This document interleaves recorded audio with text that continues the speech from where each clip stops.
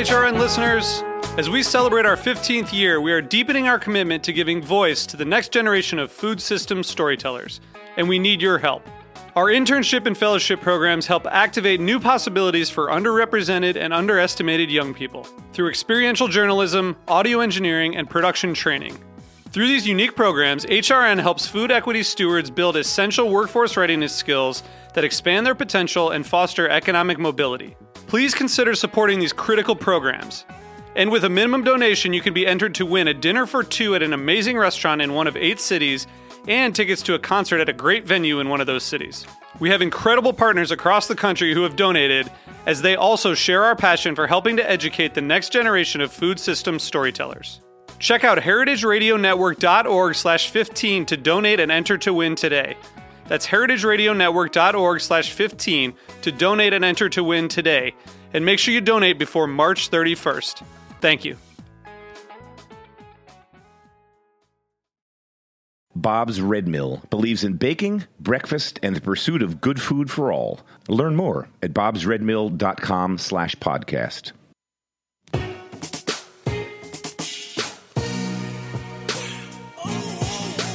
Thank you for listening to Heritage Radio Network. We are a member-supported, nonprofit food radio station.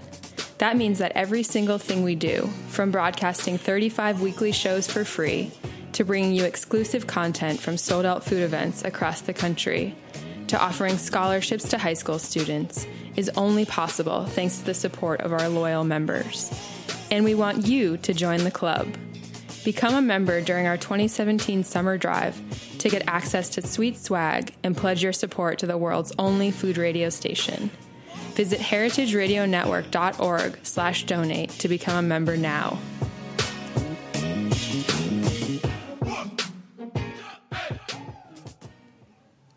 What did you eat this morning? Or what did you cook this morning? Did you write about it? Take a picture of it? Keep it in a diary? Silly questions, right?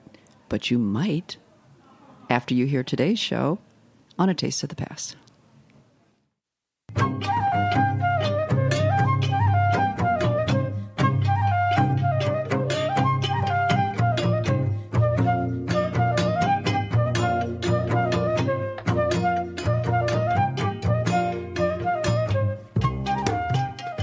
Hi, and welcome to A Taste of the Past. I'm your host, Linda Palacio, on this weekly journey through culinary history.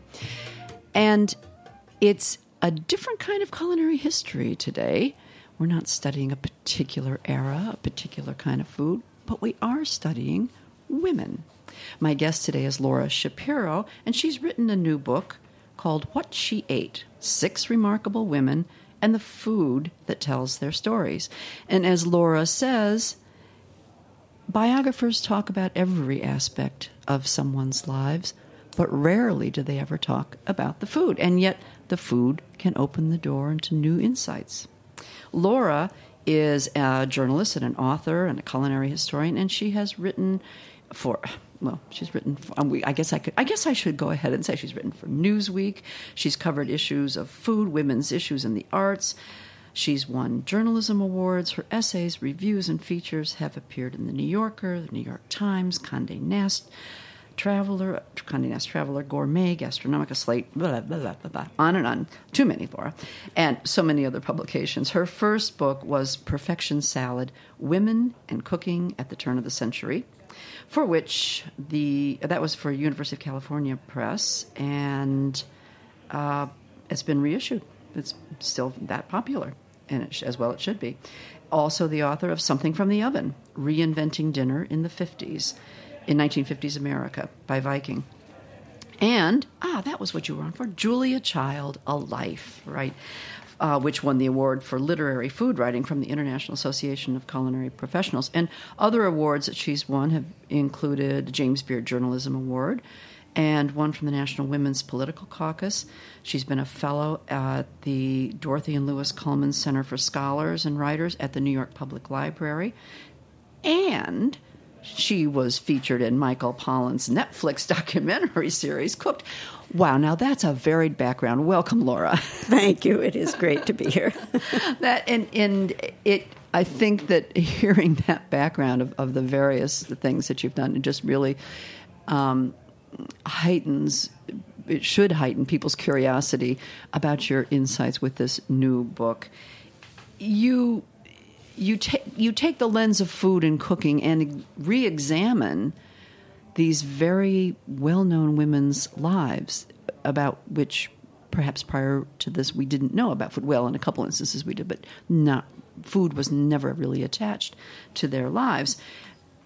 And I guess we should just jump right in and tell our listeners, they have to go get the book themselves to read the stories, but tell the listeners who these people were whose lives you re-examined through food. Well, I start with Dorothy Wordsworth, who in many ways inspired the book, and I can tell you that origin story if you want. And then we have Rosa Lewis, who was a Cockney scullery maid in the Victorian era, and she climbed her way up the social ladder, cooking all the way until she became one of the best-known, sought-after caterers in Edwardian England.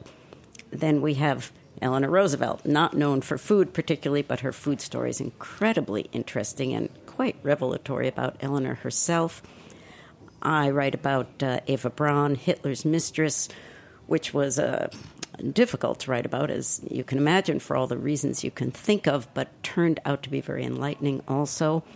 I write about Barbara Pym, who was one of my favorite novelists, British novelist who published mostly in the 50s and the 60s, and her novels are full of food. And finally, Helen Gurley Brown, somebody we don't associate with food, we associate with being skinny, and she was, but that turned out to be her food story. And some people might say, well, who was the most surprising person on this list? And to me, Rosa Lewis is the most surprising person on the list because she was all about food. She was. I had thought at first that I wouldn't have culinary professionals. My whole point was to look at the lives of people who were not writing cookbooks, were not thinking about food all day, find out what their relationship with food was. I came to Rosa Lewis, I read a little something about her, and I got more and more interested, and I then broke my own rule and included her. Because despite the fact that she was a caterer and very accomplished and well known for that, the other books about her hadn't really dealt with the food, and her own view of food, I don't think she ever really came to terms with the most interesting thing about it, which was that it was drenched in class. Her class identity was a huge part of her food story. She's like an Eliza Doolittle of the kitchen, with one really important exception, which is that as she climbed up, she kept her accent. And in sort of analyzing that, the kind of push-pull she had between rising on the social ladder and staying where she was and trying to be accepted as exactly the person she was, that became her food story. So the food led me in there in a way that was very surprising. All right. Well, I mean, we know that food is always kind of enmeshed in this social and economic reality, if you will, and it very often defines a woman's place. But you wrote something about Rosa. There was some incident took place, and you may have quoted someone who said, or you wrote, class implications lodged even in a sandwich could be formidable.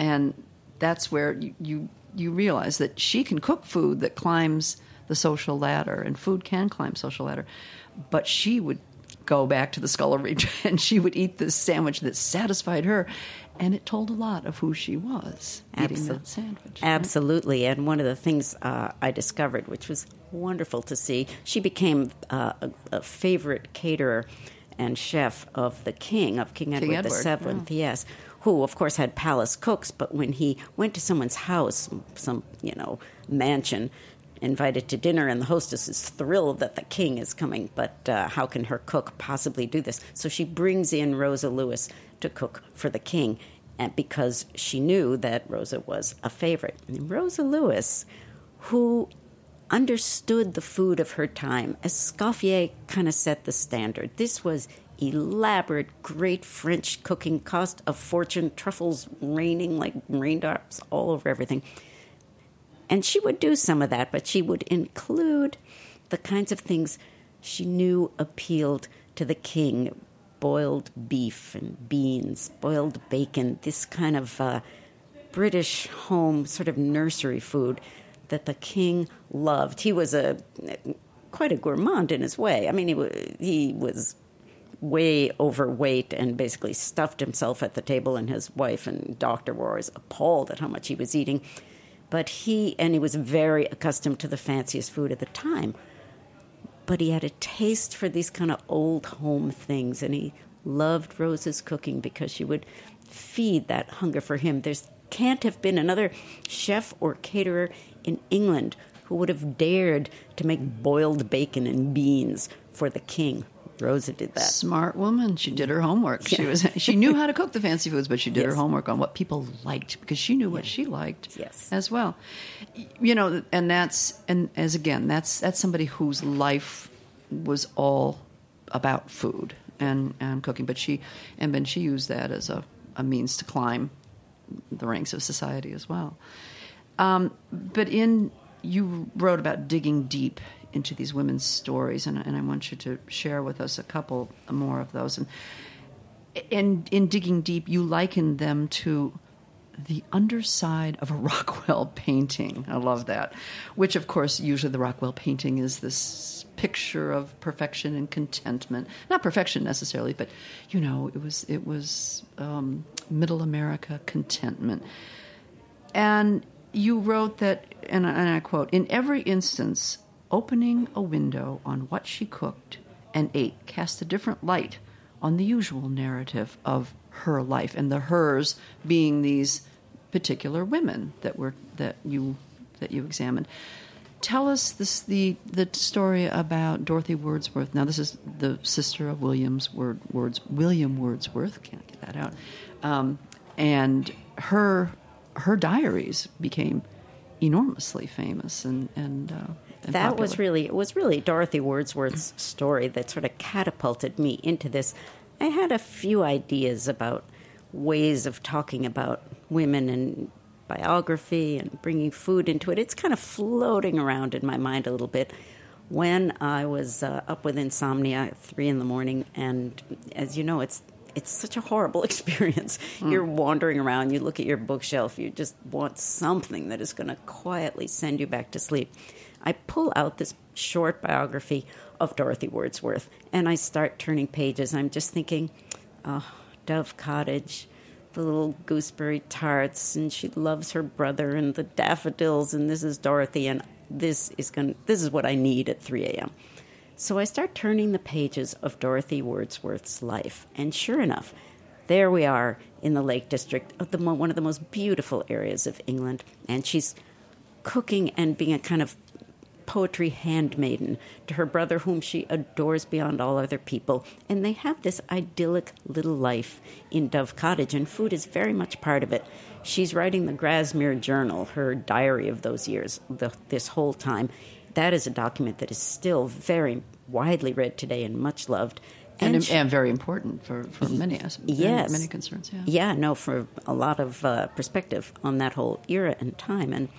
And she's, they'll get the rhubarb, and she makes the little rhubarb tart, and somebody brings over cream, or she'll go to the orchard and pick the apples, or pull the peas for all the food is from her hands. It's the intimate food from right around them, and she's serving it to the person she loves most on earth. That's Dove Cottage. I skipped a few chapters. Suddenly Dorothy turns up in this bleak village in the middle of nowhere. She's now taking care of a nephew who has become the curate in this really godforsaken little place. William has married, he's got a family. Dorothy has spent 25 years taking care of that family. She's the unmarried sister, which has its own role in life. Right. And so she's the one who's been giving her life to take care of them. Now she's still doing that. She's taking care of the nephew. But far, far away from the beauties of the Lake District and from these beautiful little meals that she and William used to have.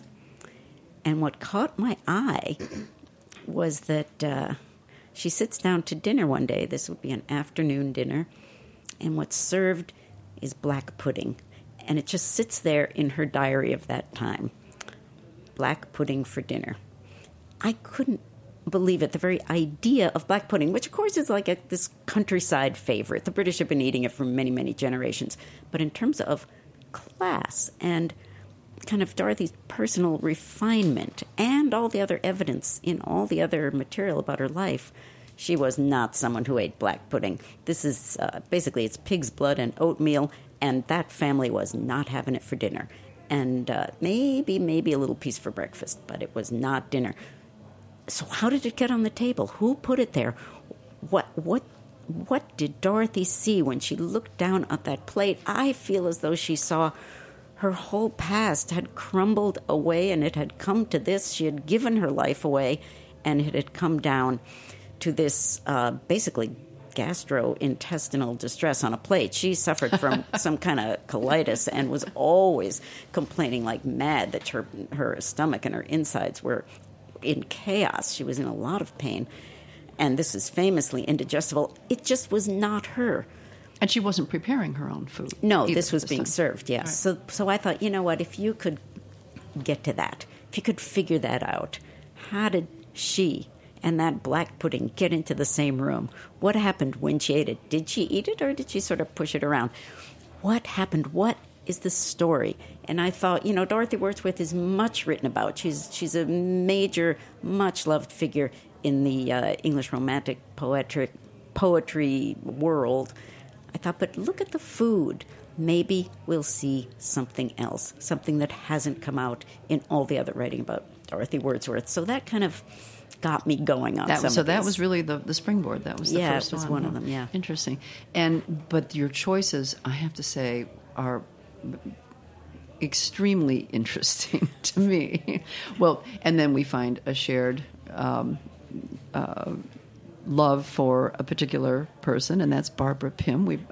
She, confession time, she has been one of my longtime all-favorite authors. You say, well, that's not very exciting. Yes, it's exciting in its unexcitingness. Yes. Barbara Pym's a wonderful writer, published in the 50s and 60s in Britain, with a cast of characters who are these wonderful women, spinsters often throughout the novel, but then there's always some suitor who comes out from the wings towards the end. She believed in the marriage plot. But these are wonderfully mild-mannered, independent women, very nuanced characters, seemingly unglamorous lives in their cardigans and their sensible shoes, but in fact they are the funniest, most observant, least illusioned women you can imagine. They are a great, great cast of characters in her books. And the books are full of food, and I had always loved them. I had a lot of tea, but also a lot of food. They are cooking up a storm, and it is not the dreary British food that we all expect to read about for the post-war years. Right. They are making beautiful things, not always. It's this wonderful mix of the horrible and the great, which was British food in that time. I've been reading Barbara Pym for 20 or 30 years, adoring every page, reading them over and over. My copies are all in shreds. I thought, at last, okay, if I'm doing a book about looking at women's lives through food, at last I get to write all I want about Barbara Pym. It's almost as though she sort of is the voice of what you're doing here, because she wrote about ordinary lives. She wrote about the food. She really gave the ordinary, the food that she was cooked. She had to have cooked much of it because she was writing so much in detail, and that's something that is there on the page, which you don't often find in a lot of books about ordinary details of people's lives. It's not easy to write. No, and she was very aware of that, and she says in her diaries and notebooks and letters, of which there's a beautiful stash at the Bodleian Library at Oxford where she gave all her papers. So, she's a dream to do the research for because it's all right there. And she says, why don't writers tell you more about what people ate? It's the most interesting thing about them. It tells you the most. I want to see it, and she made sure to put it in her own novels because she really saw it as a key to character. You look at somebody, she used to sit in the Lion's Corner House, which were the great cafeteria restaurants of London for decades after the war, and before and after. And she would sit there. She would, on her lunch hour, she would pull out a little notebook. She would just watch. She would watch what these people put on their trays in the cafeteria line. I don't know about you, but when I ever see a cafeteria, I am riveted to what people put on those trays. Absolutely. It is fascinating. You always go to dessert first. Yes, that's right. So she would sit there, write it all down, and put in little comments about it. Then she eavesdrops on the people next to her. So she's watching what they eat and listening to how they talk and how they approach the food. She is getting that whole detailed picture, which is, and that all goes right into the books, which is why I think you can read those books for what they tell you about British cuisine after the war. Right. I mean, we have this idea that it was just all kind of Marmite and custard and sludge, but when you read her, you see that it's a vastly more varied picture. Mm-hmm. Interesting. And the other people, Eleanor, you gave a little precursor to the Eleanor Roosevelt story for an article you did in New Yorker a couple of years ago, and I'm sure that was part of the research that you had done for this book, and that to many of us has become, quite well known and quite popular. People who weren't so interested in food didn't think they should be so interested in food for popular consumption, even though she may have had her own appetite. She did. That was a fascinating thing to look at, because she's probably the figure in the book who is best known to the widest number of people. Mm-hmm. So hers is a name that really jumps out, and it jumps out at me. When I started thinking about this, I knew that the food in the Roosevelt White House was widely considered the worst in the history of the White House. Atrocious, you can say it. Everybody and that it wasn't just bad, but that everybody knew about it. It was famous for being bad. And that, from what I had known about Eleanor, just a little, it just seemed to be so out of line with the kind of person she was very adored by her friends, wonderfully sympathetic person, a great hostess, the kind of person who makes you welcome the second you walk in. People would often write about being invited to the White House. They'd say, we got there, we were so nervous, but FDR was great, very impressive, and Eleanor made us feel right at home. People just melted in her presence. She's a warm, good person. That is the woman who sat at this table and watched her guests fiddling with something called ham Hawaiian, or pushing this horribly cooked slabs of what I know was lamb, but in fact they all thought it was mutton because it was so dry and gray. They're pushing it around on their plates. The plates are going back to the kitchen, not barely eaten. She sees this and doesn't care. Something's going on there. I just had to find out more. It just didn't hold true. Yeah, interesting. And a lot of people thought, well, she's just giving voice to austerity and the time to be, to even apply austerity to the kitchen. But I don't think that was all it either. That was part of it. In the role of First Lady, she felt that the White House should demonstrate economical cooking. Remember, it's the Depression, it's the war, it's rationing. So she did not want the White House to be a showcase for, exotic, beautiful cooking where people were just having a wonderful time. She needn't have worried. That never happened. So she wanted the food to be very, very simple and very economical. And, of course, if the cooking had been good, it would have been just fine. But she had put in place a housekeeper who was a friend of hers that she wanted to help her out by giving her a job. So basically, she put this woman in place, completely inept, and so the food turned out so bad. Eleanor both minded and didn't mind. She didn't love the fact that they had this terrible reputation, but there was something in her that would not make it better, and that had all to do with her feelings about being married to FDR, which were very complicated. Her feelings about being First Lady, also very complicated. She didn't want that job. Once she was in it, she did it better than any other First Lady ever has done, but she hadn't chosen it. So it's this kind of welter of mixed feelings in that whole part of her life. Outside the White House, when you see her traveling, getting together with other family members, hanging out with her women friends who are these fabulous, active feminists of that time, or in the years following the death of FDR, when she's out of the White House and on her own wonderful public career for years, that's when you see mentions of food as a pleasure come in to her letters and the things that people say about her. And she ate with delight. She never would have said that about herself, but it is clear when she writes about it early. This is actually in her White House years. She goes up to stay with a friend, a man who is a very close friend of hers, and she goes up with her secretary, and they're helping him settle into a new house he has in Albany. She is first lady, but she spends days because she loves these people, and she spends days with them. And she writes to a friend, she says, I made baking powder biscuits. They came out okay. I made popovers. This is Eleanor Roosevelt, who's supposed to be so austere and care nothing about food, but she is with the people she loves.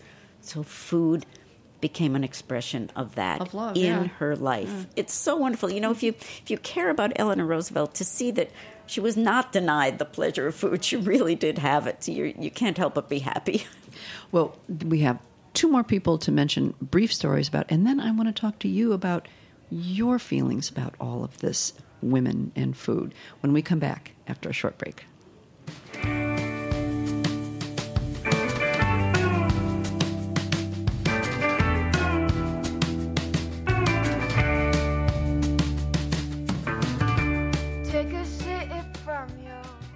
I'm Mike Calameco, host of Food Talk on Heritage Radio Network, and I'm here with Bob Moore, founder of Bob's Red Mill, as well as Ray and Tom Williams, who've worked with Bob for years and co-own an organic farm in eastern Oregon and Washington. Ray, Tom, why is organic farming so important to your family? It's all a matter of the soil is a source of nutrients.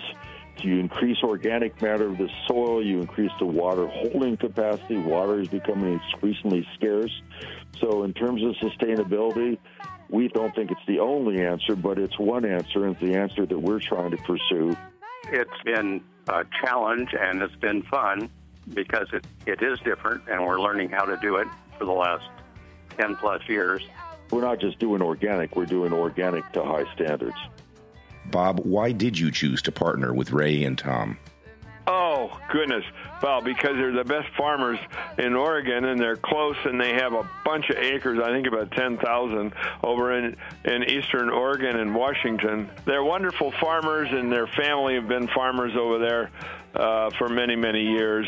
It's really important that you have long-term relationships, and we've enjoyed a long-term relationship with Bob's because there are a lot of challenges to organic farming. You simply don't have as many tools as a conventional farmer, and so you have to rely on longer-term solutions.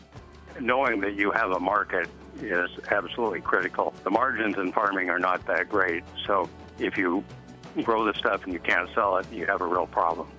And we know with Bob's that we have a market, and we turn out high-quality grains, and they buy them, and it all works well.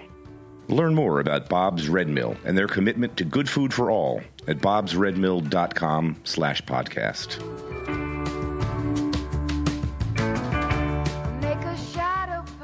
Hi, we're back, and I'm talking with Laura Shapiro, and Laura's new book is What She Ate, the 6 Remarkable Women and the Food That Tells Their Stories. And it's interesting because we don't really we don't think about people eating. We don't think about those ordinary rituals that everyone does. Everyone has to eat to stay alive. But we don't think they're sometimes important to know about their life. And they're not. But they are another aspect of a person's life, and they do tell a lot about a person's life. The 2 other women that you write about, and we will just briefly touch on them because I want to talk about your reactions to a lot of these stories. Laura said, I just can't stop talking about these stories. Well, that should give you a little clue as to how interesting the book is, because Laura just keeps telling those stories. You are a great storyteller, I'll say. The last 2 women we haven't talked about are Eva Braun and Helen Gurley Brown. 2 skinny minis. Right? Exactly. Now, I hasten to say that They have no other resemblance except that they both were concerned with dieting. In this one regard, I would say Eva Braun was slightly less nuts than Helen Gurley Brown. Eva Braun was a lifelong someone who was concerned about her figure all the time, and she did watch what she ate.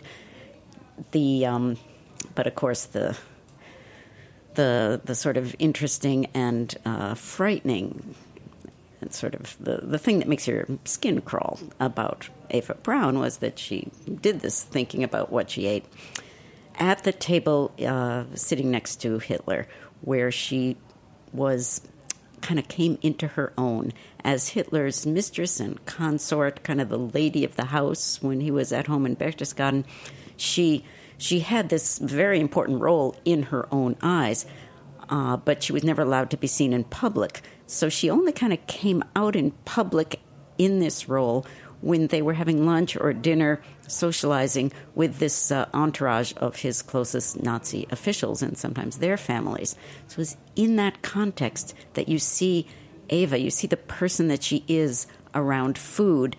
And there are kind of two things about that I brought out. One was that this is, the Norman Rockwell painting where food is the symbol of family love, and we're all gathered around the table and good feeling spills from every happy face. That cliche is alive and well every time there's food on the table anywhere, and that includes the Nazi table. And I had the feeling that with Eva's presence, a lady of the house, pretty and smiling and chit-chatting, and food is on the table, why, it's just a happy family. And they were able to close themselves off, look in at themselves, ignore the death, destruction, chaos, murder, and blood that was going on all around them, which they had set in motion, and be reassured about the rightness of their cause and the goodness of their own hearts, because they were doing it around food. So Eva was a major symbol of that, I think, and that's what sort of drove me to keep studying her story and trying to pull out the kind of person you would have to be to sit at that table. Oh, absolutely. Now, Helen Gurley Brown had nothing like that. But she was very concerned with food. She was didn't eat it, but she was right. concerned. She was very concerned with food, and she was an extreme dieter. She flirted with anorexia, and probably by some clinical definition, I'm sure there were times in her life when she was anorectic. But she did write about that also. She Yes. wrote about her conflicts with eating anything that would put weight on. When I was fighting weight, when I wasn't fighting, when my weight was okay. Yes. No, those are major themes in her writing. And what's interesting is that she can't drop the subject of food. It holds an enormous power over her. She wrote a cookbook. She wrote a 400-page cookbook. This is somebody who lived on diet Jell-O, tuna fish salad, 6 almonds, and diet sodas most of the time. But she thought it would be a good idea to have a single girl's cookbook. It would be full of that kind of, over-the-top, personalized writing style for which she was so famous, and the sort of cute little remarks and the underscored, the italics, sweetheart, honey, this is, he'll love this. Points. Yes. So it was all full of that. In fact, the recipes are perfectly good. Most of them could have been in any good cookbook of that time. But there's a strange disconnect. Some of them are very elaborate and very hands-on, and others are just really the worst of quick and easy 50s cooking. So she kind of threw all those together. It did not have like a consistent culinary viewpoint, which shows her own sort of crazed culinary viewpoint at the time. She just couldn't get a grip on food. Her finger was on the pulse of everything else in women's lives. That is why she was such a phenomenal success, writing those books and editing Cosmopolitan. She was like a Wonder Woman of turning out a magazine that people wanted to read. Any subject in that magazine, work, sex, fashion, makeup, and anything, relationships, she got the story that expressed what people wanted. food, it's like that radar just disintegrated. She had no idea what to do. She ran a lot of dieting stories, but she also ran a lot of cooking stories. And again, they're just all over the map. Here you can make a Japanese feast in the most elaborate, careful, authentic. In a million years, most of her readers wouldn't have done that. Or here you can open a can of this, put Ready Whip on the top, and call it dessert. It's great. She really was at sea when it came to food. But as I say, she could not drop that subject. All right. Well, and that brings me to thinking. You said something about Cosmopolitan magazine, and often it was a little risque. They would talk about stories of sexual fun or enticements, and so we do, I guess, want to read. I say eating is something we all have to do. It's a necessity if we're going to live, right? But when we go and want to learn about other people's lives, maybe that's why biographers didn't write about it. We didn't want to know about those ordinary parts of their lives. We wanted to know more of the sexual, jaunts that they would take, or or traveling to exotic lands. But then I'd want to know what food they ate, but how they relate to. So what did you take from all of this?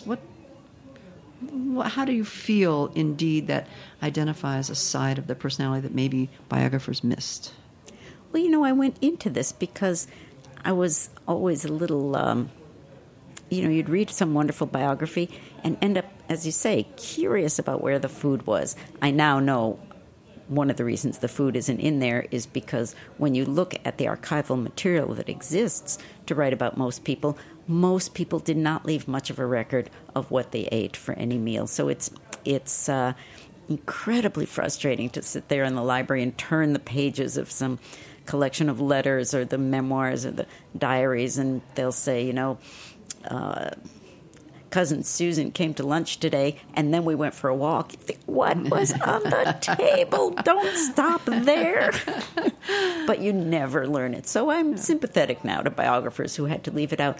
But it was also, I think, considered undignified. It was related to women, to housekeeping, all kinds of things that were just... And we know that wasn't important. Right? No, very unimportant, and it sort of took away from the dignity and stature of a biography to bring in anything like that. Then after the women's movement and people started writing about women more, you still for a while didn't see food because, again, it was too much women's work. When you wrote about women, people were writing about women in politics, women in education, women in power, women, breaking boundaries and doing great things. That was all in there. Women going into the kitchen and cooking, not interesting. And quite the opposite. In fact, you wouldn't say, well, now I have to stop writing because I have to go into the kitchen and make dinner for my family. What? That was contrary to the whole movement. You are supposed to be and you wrote a lot about that in Something from the Oven. But that was coming from the outside. How industry was telling women this is going to release you from the kitchen, box mixes and cake mixes and newfangled appliances, when in fact you did the opposite. Right. Tied us right back in. Right. So the messages about cooking that have been coming to Americans for decades, it's drudgery, it belongs to women, it belongs to mom, it's not serious. Now, of course, we're completely on the other side of that. We are in the midst of a culinary binge in this country. I was going to say, do you think we've gone too far? There's, all posting people. I mean, I think I had a dinner the other night get cold because everyone had to take a picture of it. Yes. So we are. So I often kind of wonder, what is it going to be like 100 years from now? Some culinary historian looks back at 2017, tries to find out what people were eating, just as I looked back at the 19th century, tried to figure out what they were eating. They will, these future historians, have a ton of material, assuming they have any way to, keep the archive. Yeah, right. If Instagram still exists. Yes, right. It won't last as well as paper did, that's for sure. But they will look back and they'll see pictures. They'll see thousands, millions, quadrillions of photographs of kale salad and avocado toast and all, and they'll, obviously think that was what we all ate all the time. Draw conclusions that might not be right. But they will also, and we have to remember this, they'll see the blogs and the food websites and all these sites where people write in, they comment about the recipes, they tell their experiences with them. There really is now a huge amount of information about people's back and forth interaction with food online. People do write in about that. It's going to be a gold mine for somebody. It'd be very interesting. Whether it's something that everyone wants to read or not, probably not. But let me ask you this. In writing this book, did it make you re-examine your relationship with food?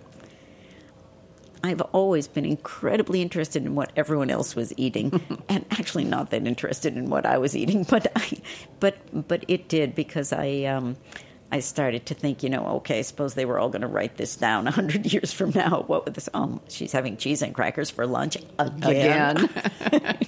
So you realize how set in your ways you are, how your choices come about. Maybe you originally made that choice from some really interesting thing that happened to you in your childhood, but by now it's just on repeat. You're just doing it completely automatically. Yeah, I think we're all figures of our own history, and we're probably the least reliable reporters of our own history.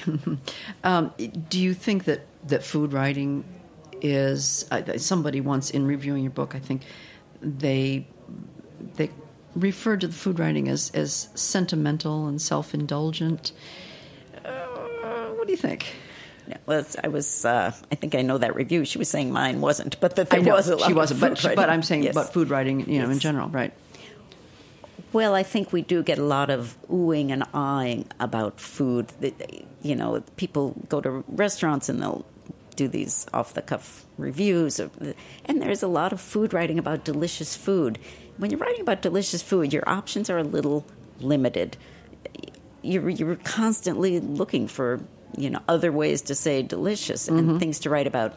I've done that. I've written about restaurants a tiny bit. It's very, very difficult. Yeah, so I think if you're a historian, if you're looking at the past, and if you're standing back, and if you are willing to be interested in what I call the underside, the things about food that are not so beautiful and delicious, I think the great stories are the awful meals.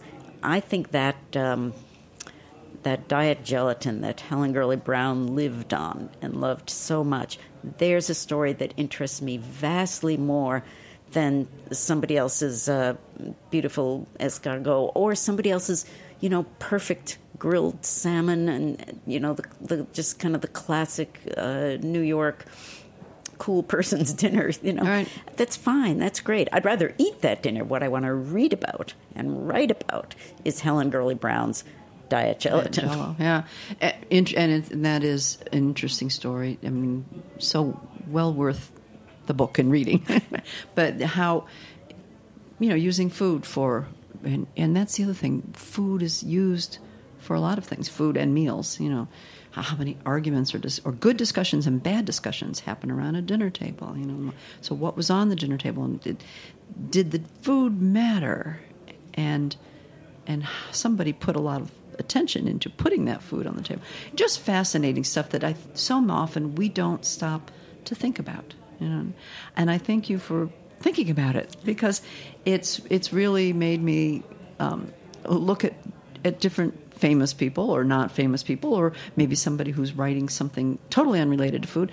And now I'm going to think about, wonder what they ate for breakfast. Did they make it themselves? Did they enjoy it? Was it a guilty pleasure, or was it just sustenance? Oh boy, I've got my work cut out for me here just in reading. But Laura, it's always such a pleasure. You are just full of so many wonderful insights and great stories. And I encourage my listeners to indulge themselves in, again, I have to keep looking at it because the What She Ate is the name of the book, What She Ate. 6 Remarkable Women and the Food That Tells Their Stories. Just fascinating. Thank you so much for joining me. Thank you. It's great to be here. And thank you for listening. This has been A Taste of the Past, and I'm your host, Linda Palacio.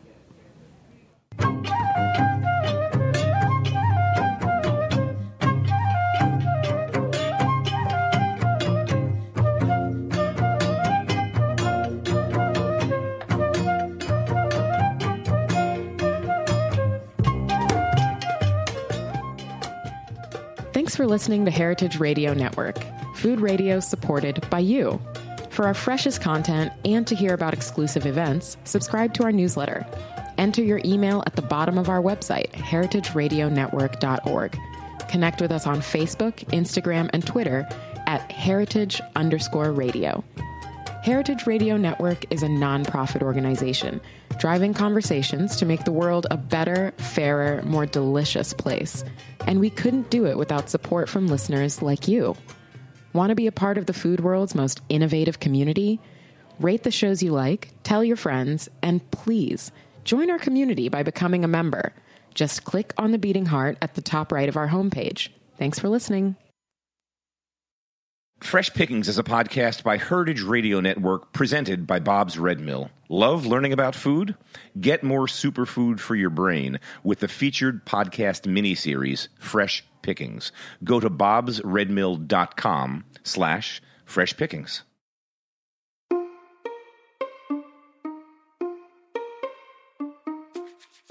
Are you one of the millions of Americans who have trouble digesting gluten, or are you looking to shed a few pounds by shifting towards a low-carb diet? Well, we've got just the answer for you. Almond flour. Made with 100% sweet almonds, it's the perfect alternative to traditional white flours. Alternative flours are sweeping the nation and taking the baking industry by storm. Welcome to Fresh Pickings. I'm your host, Kat Johnson, and today we're looking at one small nut's journey through the mill and how almond flour can transform everything you thought you knew about baking. On this episode, I'll talk to our resident almond flour expert, Cynthia Cherish-Malloran, host of the new podcast Wedding Cake here on HRN. She'll talk about the nutritional benefits of almond flour and how the grain is processed. Then I'll invite Eli Sussman, host of The Line and co-owner and chef of Semesa, to teach us his recipe for almond cake using Bob's Red Mill's almond flour. So stay tuned.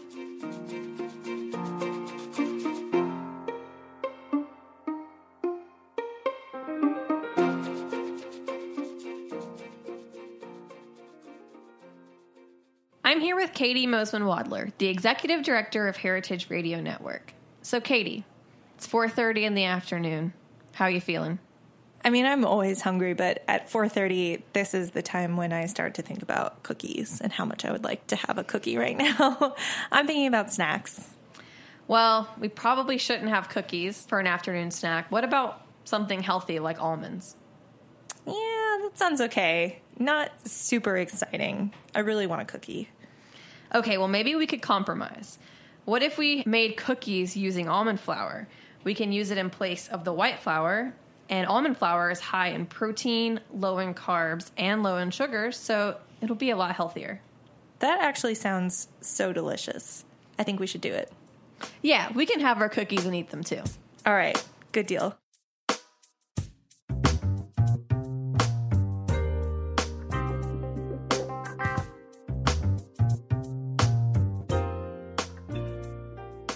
And now let's hear about the origins of almond flour and the benefits of using it from our very own expert, Cynthia Cherish-Malloran, a.k.a. DJ Cherish the Love. Cynthia is the host of our new show on HRN, Wedding Cake, and she's also a killer DJ and even an ordained minister. So let's start from the beginning. Where does the magical nut, the almond, come from? Hey, so the almond is native to an area stretching from the northern Indian subcontinent westwards to Syria, Israel, and Turkey. It was spread by humans in ancient times along the shores of the Mediterranean into northern Africa and southern Europe, and more recently transported to other parts of the world, notably California. California, always gets the best stuff. Mm-hmm. So, Cynthia, I've heard a rumor that almonds aren't actually nuts. Is that true? That is absolutely right, Kat. The almond seed or fruit is not a true nut, but a drupe. The almond is actually the seed of the fruit that grows on almond trees, a medium-sized tree that bears fragrant pink and white flowers. And like its cousins, peach, cherry, and apricot trees, the almond tree bears fruit with stone-like seeds or pits within. The seed of the almond fruit is what we refer to as the almond nut. So could you eat the fruit that the almond grows in? No, you really can't. And when I was a kid, I went to visit an almond orchard, and I remembered picking what I thought was an apple off of the tree, bit into it, pretty awful, threw it out, grabbed another, quote, apple, bit into it, and my cousin said, "That's not an apple, that's an almond." And he broke open the, quote, apple, and there it was, one almond. So I know that almonds are very healthy. What about the health benefits of almonds? Well, I'm glad you asked, because there is a plethora of great health benefits in almonds. More than 65% of the fat in almond flour is monounsaturated, which is excellent for maintaining healthy cholesterol levels and good overall heart health, which we all love. Additionally, scientists find that almond consumption can reduce the risk of coronary heart disease by keeping blood vessels healthy. Almonds also help manage post-meal blood glucose levels, the presence of insulin in the blood, and oxidative damage, and they raise antioxidant levels in the blood after a meal. I had no idea that they did all those things. So maybe they should say an almond a day keeps the doctor away. Yeah, maybe closer to like a handful of almonds. But yes, they do have incredible benefits. It sounds like these fruits, have a lot more than meets the eye. Anything else we should know? Yes, plenty. Almonds are notoriously healthy nuts, providing a good amount of manganese and vitamin E, as well as a healthy serving of monounsaturated fats in each quarter cup serving. Because not only do almonds have a healthy boost of protein, they are also very low in carbohydrates and inherently gluten-free, which I love.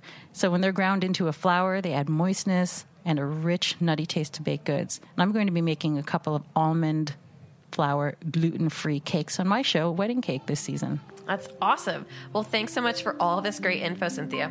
You're welcome.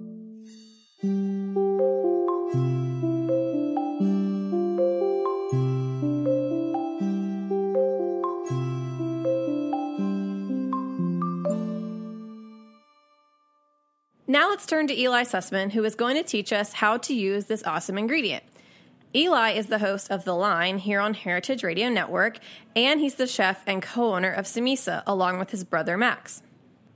Hey, Kat. So almond flour is made from almonds that have been blanched to remove the skins and then ground to a fine texture that is great for baking.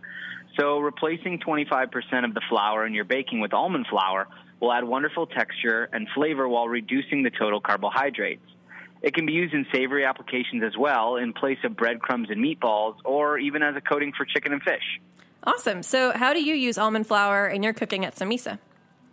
We've been using almond flour in this really delicious dessert that we make. It's an almond cake. We make it in these small bundt pans, and then once we pop them out, we dust them with powdered sugar. They're really nice, bite-sized, really delicious. That sounds so good. Thanks for sharing. So I will definitely be by Samisa soon to try that.